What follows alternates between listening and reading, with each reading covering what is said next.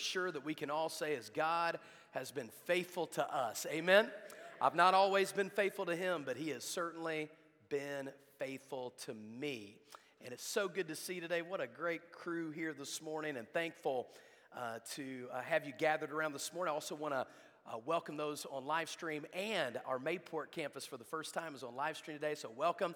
Aaron was over there this morning and had their first Bible study, and they're going to be tuning in with us over the next few months as we get ready to launch the new church. So it's good to have them here as well. And let's take our Bibles this morning, turn to Mark's Gospel, chapter number 10, if you would. Mark's Gospel, chapter number 10. As you know by now, if you've been here for any length of time, we've been studying the life of Christ in a chronological order.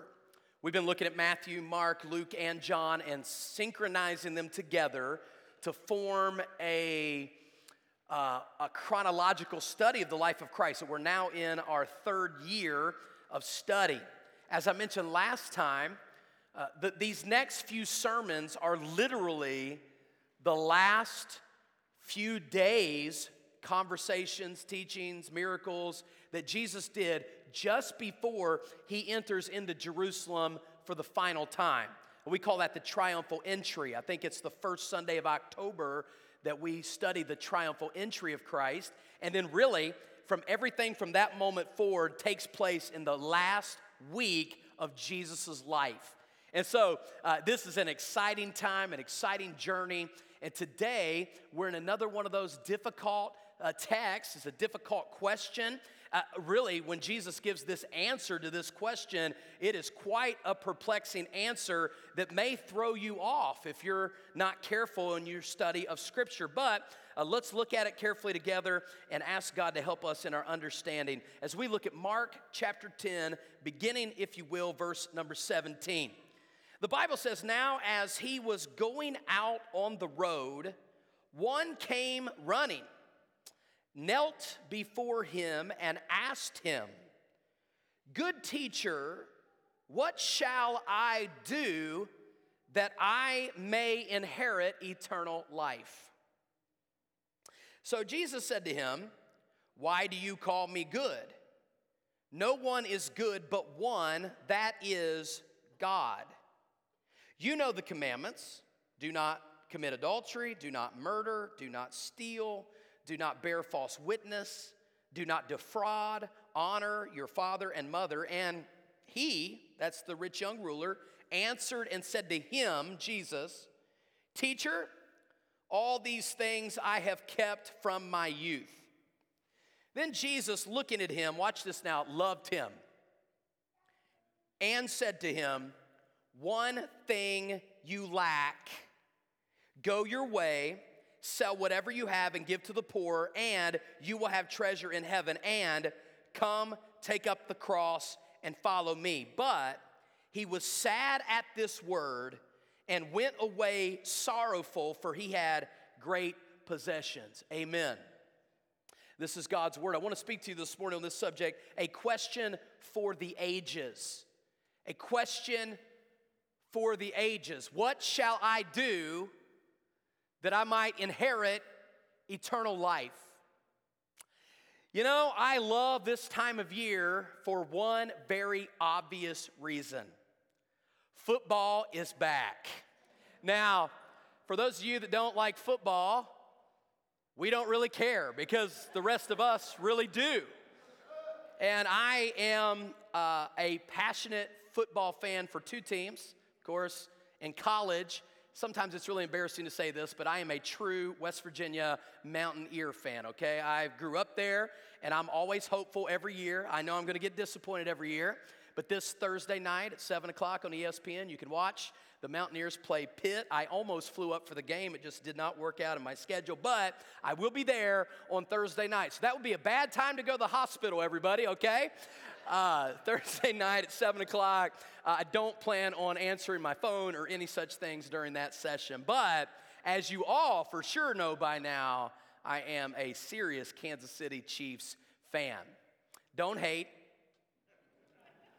They just happen to be that team that's made the playoffs 7 years in a row and 4 AFC championships in a row. The next closest team to making the playoffs that many times in a row is 3 times. So they are extraordinary right now. And last year, although we fell short and did not make the Super Bowl, we did make it to the divisional round of the AFC playoffs in what is arguably one of the greatest football games that has ever been played. The final score of the game was 42-36 in overtime in favor of the Chiefs. And of course, the game, particularly the fourth quarter, was filled with all sorts of drama. The Chiefs were up with 3 minutes to go. Josh Allen scrambles on a desperate fourth down play and down by 5 points, secured a first down near the Chiefs' 10-yard line. And with only 2 minutes to go, he scored the touchdown and the 2-point conversion, which gave the lead to the Bills by 3 with just around 2 minutes to go. With only 1 minute to go, Patrick Mahomes answers and shoots a 60-yard touchdown pass to Tyreek Hill. The Chiefs go up by 4. And just when you thought it was over, Josh Allen throws a 19-yard touchdown pass to take the lead by 3 with only 17 seconds left. This is when I stood up from my couch, threw things, and said things I shouldn't. No, I'm just kidding. I didn't do all that. But I was very upset, very upset. And of course, you're thinking, okay, 13 seconds, this game is over. But it would be over if you didn't have a quarterback like Patrick Mahomes and receivers like Travis Kelce. So with 13 seconds left, Mahomes connects with Hill, Tyreek Hill that is, near midfield. And then the very next play, with about 5 seconds left, he connects again with Travis Kelce on a slot and puts them within 48 yards for a field goal, which Harrison Butker nailed, tied the game with time expiring. We won the coin toss, and on the ensuing drive scored a touchdown, and game was over. I had about 14 heart attacks, roughly somewhere along that line during that game. It really was. It was extraordinary. Even if you're not a Chiefs fan, if you're not a Bills fan, if you're just a football fan, this was a game for the ages. It rivaled all games of any caliber, of any history, of any NFL playoffs. And so I look forward to what is coming this year. It's going to be great. While we have seen games of the ages, we're seeing in our text really a question for the ages, a question that every single person in the world must ask themselves at some point. What does it take to get eternal life? How do you know that you have eternal life? And here we're going to see in one of the most intriguing exchanges in all the Bible, Jesus gets asked this question, and then Jesus answers the question in a way that I think all of us that know the Bible pretty well scratch our heads at, like, wait, that's really not the answer, is it? And then, of course, we see the sad reality of this man ultimately rejecting what Jesus presents to him. So let's take a look at the question of the ages, first of all, by looking at a question brought to Jesus. If you'll notice back in verse 17, it says, now, as he, that's Jesus, was going out on the road, one came running, knelt before him, and asked him, good teacher, what shall I do that I may inherit eternal life? Now, before I get into the question itself, I want to ask 2 additional questions. The first thing I want to ask is, who is it that's asking this question? In Mark's gospel, it only says one came. But if you go over to Matthew's gospel, chapter number 19, it tells us that he was a young man. In verse 22 of this text, it tells us he was a rich man. And then in Luke chapter number 18, verse 18, it adds the fact that he was a ruler. That's why we call this guy the rich young ruler. So just think about that for just a minute. Here's a guy that was asking about eternal life when he was young. Can I just say that Ecclesiastes makes it very clear that you are to remember now your Creator in the days of your youth? Hey, listen, you might be a teenager, you might be a young person, a child, you might be a college student, maybe you come to church mainly because your parents tell you this is what we do. I know that was the case with me. I know when I was a kid, I only went to church because my parents made me go to church, and I endured church like maybe some of you do. But I got to tell you, it would be wise for you, no matter who you are, but especially if you're young, to be asking this question, how do I know that I have eternal life? By the way, he was also rich, which tells me that his money, his money was not enough to satisfy his own curiosity.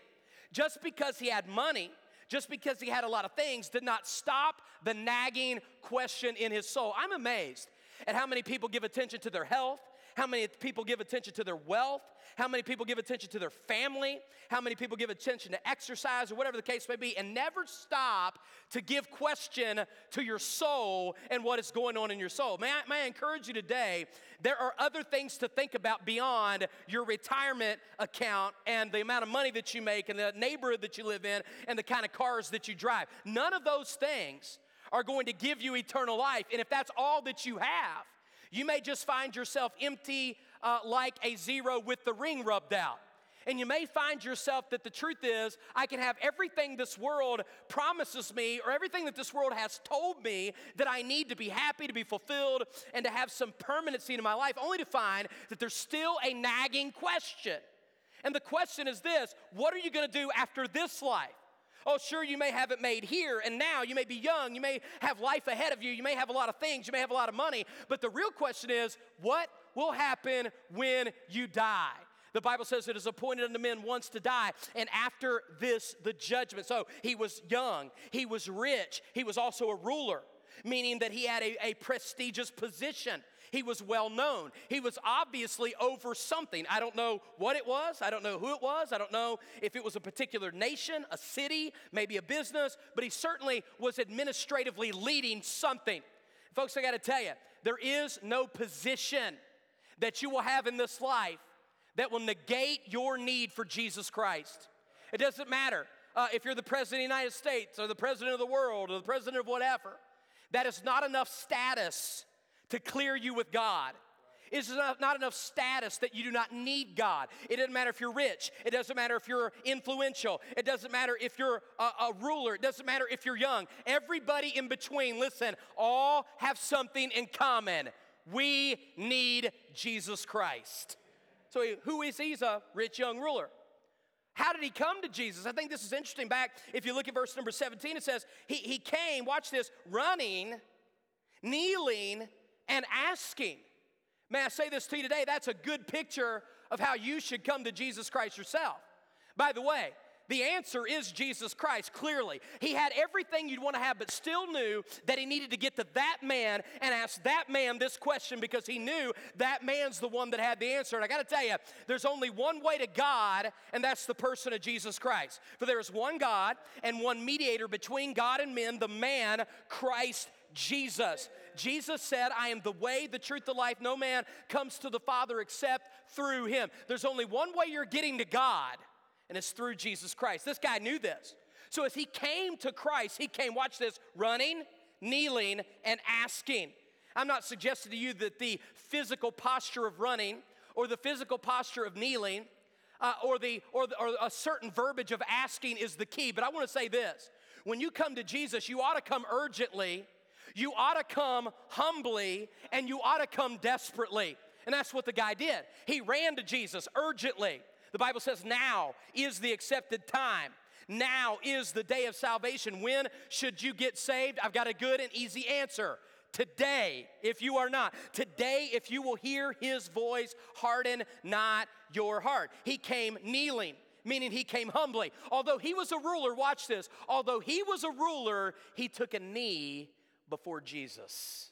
And may I suggest to you, there is a day coming where every knee will bow and every tongue will confess that Jesus Christ is Lord. One day, you're going to be forced to kneel. One day, standing before God at the great white throne, you will kneel. You will confess that Jesus is Lord, but unfortunately, that will be too late. Today, you should acknowledge he is who he is, acknowledge that you need him, and come humbly to confess that Jesus Christ is Lord. And then he came asking. He came desperate. Obviously, what the man needed, he didn't have. See, if I was going to go to lunch today to Chipotle, which is where I would go every Sunday if I could, I would go, if I have the money, I'm not going to ask anybody to help buy my lunch, right? But because I'm self-sufficient. Why would the rich man ask something of Jesus if he was self-sufficient? He knew he wasn't self-sufficient. When you come to Jesus and say, I need eternal life, you are admitting by coming to him that you do not have it and you cannot obtain it on your own. So who was the man? He was a rich young ruler. How did the man come to Jesus? He came quickly or urgently. He came desperately. He came humbly. But now I want to look at the question. I want to say this before I read it again. It is a good question. Notice what it says here in verse number 18, or excuse me, end of verse 17. He asked him, "Good teacher, what shall I do that I may inherit eternal life?" Guys, this is the question. What does a person have to do to inherit eternal life? Don't tell me that every person in this room has not given some consideration to the question about eternal life. It's on the heart of everybody I've ever witnessed at a funeral. Sometimes it may creep up a little more subtly and quietly in the recesses of your own heart, laying in bed unable to sleep. The question is a question that we all have to deal with. And obviously there's a certain level of mystery, isn't there? There's a question, there's a mystery there. What happens to me when I die? And I got to tell you, the Bible paints a very clear picture of what happens to people after they die. Folks, there is something that happens to a person after they die. And by the way, by the fact that there is eternal life, there's also a temporal life, meaning there's a life that will not always be here forever. You will not live in this earth forever. In fact, the Bible says the days of the years of our lives are 70 or 70. And if by reason of strength they are 80 or 80, yet is their labor filled with sorrow and struggle. We spend our lives as a tale that is told. So what are we supposed to do? We are to number our days and apply our hearts to wisdom. Folks, listen, your days are numbered. Look, you could be the healthiest person in this world. You could take your vitamins. You could even eat tree bark if you want to, okay? But here's the bottom line. You're not going to live in this earth as you are forever. You're going to die one day. It's going to be over. One day, somebody's going to be conducting your funeral. One day, your kids are going to cry over your loss. One day, you're going to breathe a breath, and you are going to exhale, and you're never going to inhale again. It is going to happen, and you being prepared for that day is the question of the hour. But then there's this question. What happens after that? Well, there is mystery because we don't have any credible witness, testimony, if you will, from people coming back and describing this. However, we have the more credible witness in Scripture that tells us that it's even stronger than an eyewitness account. 2 Peter chapter number 1. Scripture is a more credible witness than even eyewitnesses themselves. And Scripture would tell us that when a person dies, there is an eternity. Paul said, absent in the body is present with the Lord. How many are glad about that today? How many are glad to know that if cancer empties out the life from your body, it doesn't matter, because one day, as soon as it's all over, you're going to be present with the Lord Jesus Christ. It's a promise. It's a promise. In fact, 1 Thessalonians goes so far to say this: we are not ignorant concerning those that have died before us. For the Lord himself shall descend with the shout, with the archangel, the voice of God, and the dead in Christ will rise first. Then we which are alive and remain shall be caught up together with them in the clouds to meet the Lord in the air. Watch this. And so shall we ever be with the Lord. I'm telling you, there's a ever with the Lord day coming. An ever with the Lord day. But I want to equally and quickly say to you that those that do not go to heaven and spend eternity with God because of Jesus will sadly and unfortunately die and go to hell without Jesus. There was a certain rich man named Lazarus, a certain rich man which was clothed in purple and fine linen and fared sumptuously every day. And there was a certain beggar named Lazarus which laid at his gate full of sores, desiring to be fed with the crumbs that fell from the rich man's table. It came to pass that the beggar died and was carried by angels into Abraham's bosom. The rich man also died, and in hell he lifted up his eyes. Listen to me very carefully. It is a good question. You will live somewhere forever. It's a good question, but at the same time, watch this, it's a bad question. Does anybody know what's bad about this question? Yeah, it's oxymoronic. I mean, look at the question again. Watch it again. Watch this very carefully.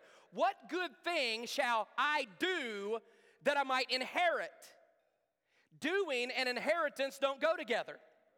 Inheritance is a gift, and the gift of God is eternal life through Jesus Christ our Lord. But I want you to see the real problem of this question. It was a good question. I got to think about eternal life, but it's a bad question because the man's asking, what do I need to do to get eternal life? And I want to give you the short answer to the question. You ready? Nothing. Now you say, why did Jesus do that? Well, I'll get to that in just a minute if you'll give me a second. Why did Jesus answer like that? We'll talk about that in a second. But here's the text, the text teaching us that something we all need to know, and that is this: for by grace are you saved through faith, and that not of yourselves. It is the gift of God, not of works, lest any man should boast. The wages of sin is death, but the gift of God is eternal life through Jesus Christ our Lord. Not by works of righteousness which we have done, but according to his mercy, he has saved us. The very fact of the matter is, you are not saved by what you do, you are saved by what Jesus has done. So the problem is, the guy was looking to himself for salvation, and he's asking a good question, but at the same time, he's asking a really bad question. While his focus should have been on Jesus, his focus turned to himself. Kind of like me this week, to be honest with you. I went out fishing on Monday. I had a busy weekend, so I decided to take Monday off. I took sort of Monday off. It wasn't really a day off, but it was kind of a day off, and I squeezed a little fishing trip in there. The Reds are getting fired up again for all you fishermen out there. It's great. Okay, great. And we got out there, and it was perfect. The tide was going out, and it was about 2 hours before low tide, so that last group of fish were moving out of the creek, and I pulled up in there and anchored up in my very favorite spot, right on the edge of a deep hole and right on the edge of a trough, and man, I threw in second cast, snagged about a 17-inch redfish, and it was on. It was exciting. And I took Adam with me. It was his first time out on the boat, and I hooked the fish, and we're taking pictures, so excited about the moment that lo and behold, I took a picture of the fish and then slid the phone in my pocket and then just went right back out to it again. And about 2 seconds later, I heard bloop. Yeah, that was my iPhone 13. Also just happened to be attached to my wallet. So I watched my phone and my wallet and my driver's license and my permits and my credit cards and my debit cards. Oh, did I mention? And my iPhone 13. Boom, down. And I just froze for a second like, oh no. Oh no. But then I quickly gathered my things together and cast again. What was I going to do about it? It's setting at the bottom of the Intercoastal Waterway there up a creek somewhere in Ponte Vedra Beach, and that's okay, it's there. So I had to fish, and we caught a lot more fish, but isn't that crazy? Here I am, I'm there for one thing, and the one thing is not to take a photo. But there I was, getting distracted, doing something I knew better than to do. And even if I did take a picture, which is okay, I should have threw the phone back up in the dash where it always is when I'm fishing. But nope, not me. I got focused on the wrong thing, and all of a sudden, I had a great loss on my hands. That is exactly what this guy did wrong. What he did wrong is he came to Jesus. That was right. He asked the question about eternal life. That was right. But the part that was wrong was he asked the wrong question by saying not, how can you give me eternal life, but rather, what can I do to get eternal life? Which leads me to the second point, okay? This is the point you're all probably really curious about, and that is the question was brought to Jesus, but number two, an answer is given by Jesus. An answer is given by Jesus. And I mean, guys, to be honest with you, if you were to come to me and say, what good things should I do to inherit eternal life? I'm going to stop and go, well, nothing, man, that's the wrong question. I'm going to say, actually, you can't do anything. Let me show you the Romans road, or let me show you Ephesians 2:8, 9. Let me show you all the verses I just quoted to you. But did you notice that's not what Jesus did? What did Jesus do? He said, well, you know the commandments. Don't commit adultery. Don't steal. Don't lie. Okay? He starts naming the 10 commandments. Don't bear false witness. Honor your father and mother. Do not defraud. And now he comes back to Christ and says, well, yeah, but I've done all these things. What a surprising answer. Does that not concern anybody else in the room when the weight of Scripture teaches that it's not by works, it's not by keeping the law. It's a surprising answer. I love this. This is great. You guys are looking at me like, please tell me what's going on here because I'm really confused. Well, it was a surprising answer, but it was a very specific answer. Now listen, this is the answer to the question. The man asked Jesus, what can I do to inherit eternal life? So if you're asking that question today, there's an answer. What does a person have to do to get to heaven on their own efforts? Here's the answer. You have to perfectly and completely obey God's word without a mistake on your record. So the guy says, what do I need to do to inherit eternal life? Jesus peppers out some answers from the Ten Commandments, and the guy pushes back. Well, wait a second, I've done all that. So then Jesus pushes back again and says, okay, go sell everything you have, come and follow me. Those are my terms. If you want eternal life, you're going to have to do A, B, C, D, E, F, G, H, and just O. But here's the problem. The obvious problem that we see in the text is that the man is not willing to actually say, I've done everything right. There was a highlight list, if you will. And here's the problem with legalism. Legalism is everybody's got a list, but everybody's got a different list. You may be sitting here today going, yeah, I believe, I grew up, maybe let's say Roman Catholic, and there were like 7 things that we were supposed to do that would ensure that we would have eternal life. And then if that doesn't work out, we'd have some, people in our family pray for us and help us get out of this mess or whatever the case might be. And then you go over here to, let's say somebody believes in Mormonism, and they're going to say, no, actually, it's, you got to do A, B, C, D, E, F, G, but the list is different. And then you go to something like Buddhism, and the list is different. And then you go to a Church of Christ, and all of a sudden baptism gets thrown in there, but it's a different list. Is anybody following what I'm saying today? Legalism says, here's a list that you must do. Christianity says, here's the actual list. 700 commandments in the Old Testament that nobody can perfectly keep. Nobody. And folks, even if we just did the 10 Commandments, let's just say today that all we had was the 10 Commandments. Everybody in this room has broken at least one of the 10 Commandments. And if not by Matthew 5, the intensification of them, probably all the 10 Commandments. And here's what James chapter 2 says. If you keep the whole law and offend in one point, you are guilty of all. In other words, the minute you sin, you become a sinner. You can't change that. The only way to not be considered a sinner is to have your sins, watch this, forgiven. They've got to be absolved. Even if you, from this day forward, guys, if from this day forward, you look at this passage and go, okay, I'm going to do this. That's exactly what I'm going to do. I'm going to keep every commandment in the Bible, and I'm never going to mess up, which you'll never do. But let's just say somehow you could. From this point forward, guess what? You've already broken God's law. Because all have sinned and come short of the glory of God. There's none that does good. No, not when there's not a person in this room. I don't care if you chartered this church. I don't care if you've been saved a Christian longer than anybody in this church. I don't care if your grandpa or your grandma was a preacher. There is nobody in this room that can say, I've never sinned. So therefore, you are a sinner. And the only way that this works is 2 ways. 1, you can perfectly keep the law, which is what Jesus is pointing out to this guy. You want to know what you need to do? Do everything perfect. Or option 2, recognize that you're not perfect and fall on the mercy and the forgiveness of Jesus Christ. So why did Jesus answer this way? It's very simple. Guys, don't miss this or you're going to miss the message. Jesus gave this answer because it's an answer to the question the guy asked. If the guy would have said, how does a person get eternal life? Jesus would have given a different answer.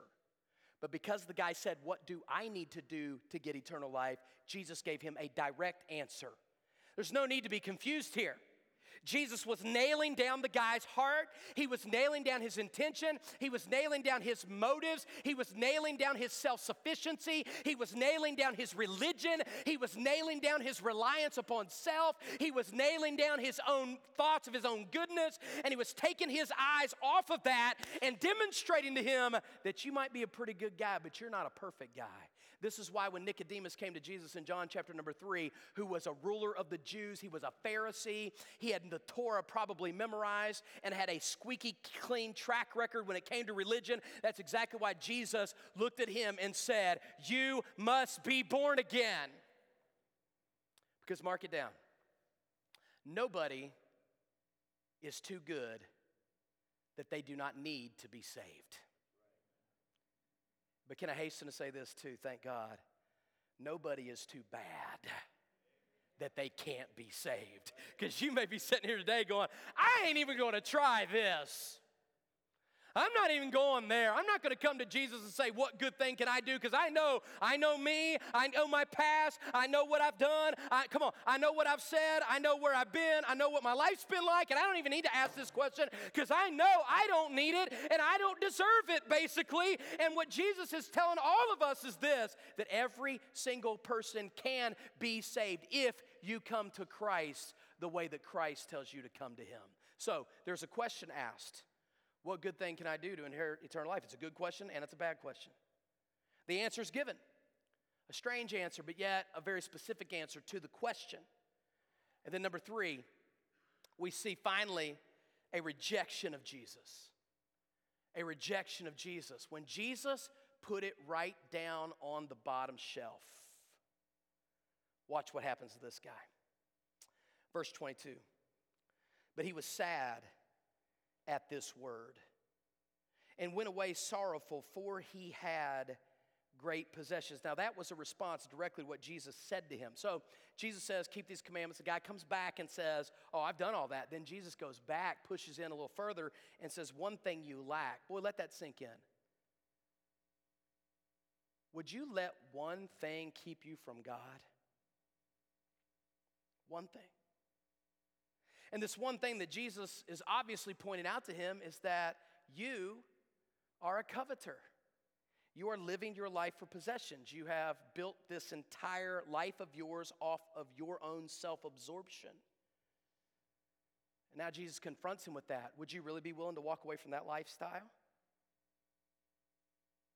Folks, believe me, repentance is absolutely a part of following Jesus.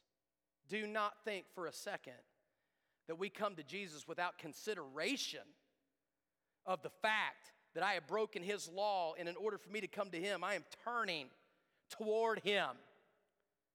And I'm following him, which what he's pointing out here is if you come and follow me, you're going to leave this behind. He wouldn't be the first guy that doesn't get saved because of something. Maybe it's a relationship. Maybe it's a certain belief. But wait a second, my entire family was another religion. If I believe this, what does that mean? Yeah. You see, when you turn to Jesus, you're turning from some things toward him. This guy knew this, and Jesus squares him up with it. And watch this. The man goes away sorrowful, meaning he was emotionally moved by what Jesus said, but he did not trust Christ as Savior. Friend, I am telling you, I have watched people in services in this church and in the hundreds of places that I preached weep tears on carpets and aisles and in chairs at church services under the conviction that the Holy Spirit was speaking to them. You do not need an emotional move. Emotion will not get you to heaven. And I see this all the time at church services and revivals and camps. People get stirred up and moved. Folks, listen, you can weep your way right to a Christless eternity. It's not about feeling sorry about stuff. It's not about just being emotional. It's about squaring up the question, what do I need to do it, get inherit eternal life? Nothing. Just turn to Christ. Follow him. Repent. Trust him. Believe on the Lord Jesus and you will be saved. And he will change your life. But he had an emotional response. But finally, he shows that he was more attached to his possessions than he was to his faith. And that was it. But I want you to know, friend, this is not the only time in the Bible that somebody came square up to Jesus and walked away from him. Wasn't it King Agrippa that was moved? I'm talking about moved. Paul told him, here's what you need to do to become a Christian. And what did Agrippa say? Almost you have persuaded me. Hey, almost is not going to cut it. How about this? How about Judas? Are you kidding me? He was a disciple of Jesus. He graduated from Jesus Seminary. He kissed the door to heaven and went to hell. Almost. Like I go to church. Come on, like I'm a pretty good person. Like my parents make me go to church. Like, yeah, I grew up in this church. Yeah, like I grew up in the church downtown. Going to church is not the answer, people. Being emotionally moved is not the answer today. The answer is I'm going to listen to what Christ says. I'm going to let His Holy Spirit speak to me, and then I am going to commit my life to Him by believing upon Him and following Him as a disciple the rest of my life. Will you follow Jesus? Let's pray today.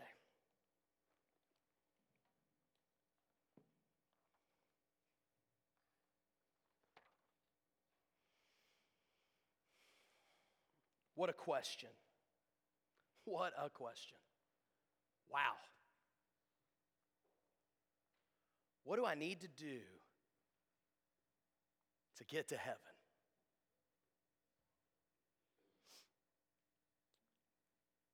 What do I need to do to get to heaven? You ever asked that question? You ever thought about that question? Pretty good person, going to church, doing the best you can. Have you thought about that question? You say, I'm a member of River City Baptist Church. What in the world? I don't care. Have you asked that question? I'm a kid. I'm a teenager. Have you asked that question? Do you have the answer to that question? How many of you would say, preacher, praise God, I know for certain that I have eternal life, not because of me, but because of Jesus. I can give a credible witness to that. If that's you, would you lift up your hand with me? Man, I can give that credible witness to that. I know for sure. Thank you. You can lower your hands. God bless you. Is there anyone here today who would say, preacher, honestly, I don't know. I don't know. But I'm glad I was here to think about the question. I don't know for sure if I have eternal life, but I want to know. And today, I got some answers. Preacher, would you pray with me? I'm asking that question, and I want to know the answer. Preacher, would you pray for me? If that's you, would you lift your hand? Anybody like that? Preacher, pray for me. I don't know the answer to that question. I want to know. I need to know. I'm religious, I'm good, but I do not know that I have eternal life. I'm struggling with the question, do I have eternal life? Just lift your hand up, and then you can lower it right back down. Anybody like that? Preacher, pray for me. Pray for me. Let's all stand for worship this morning, if you would. We're always available for prayer, for counseling, for help. We want to sing together. It's always good to hear the word and then respond in worship. So I want to encourage you to sing along. Lift your voice and your heart up, and then we'll have some closing announcements, but let's worship together.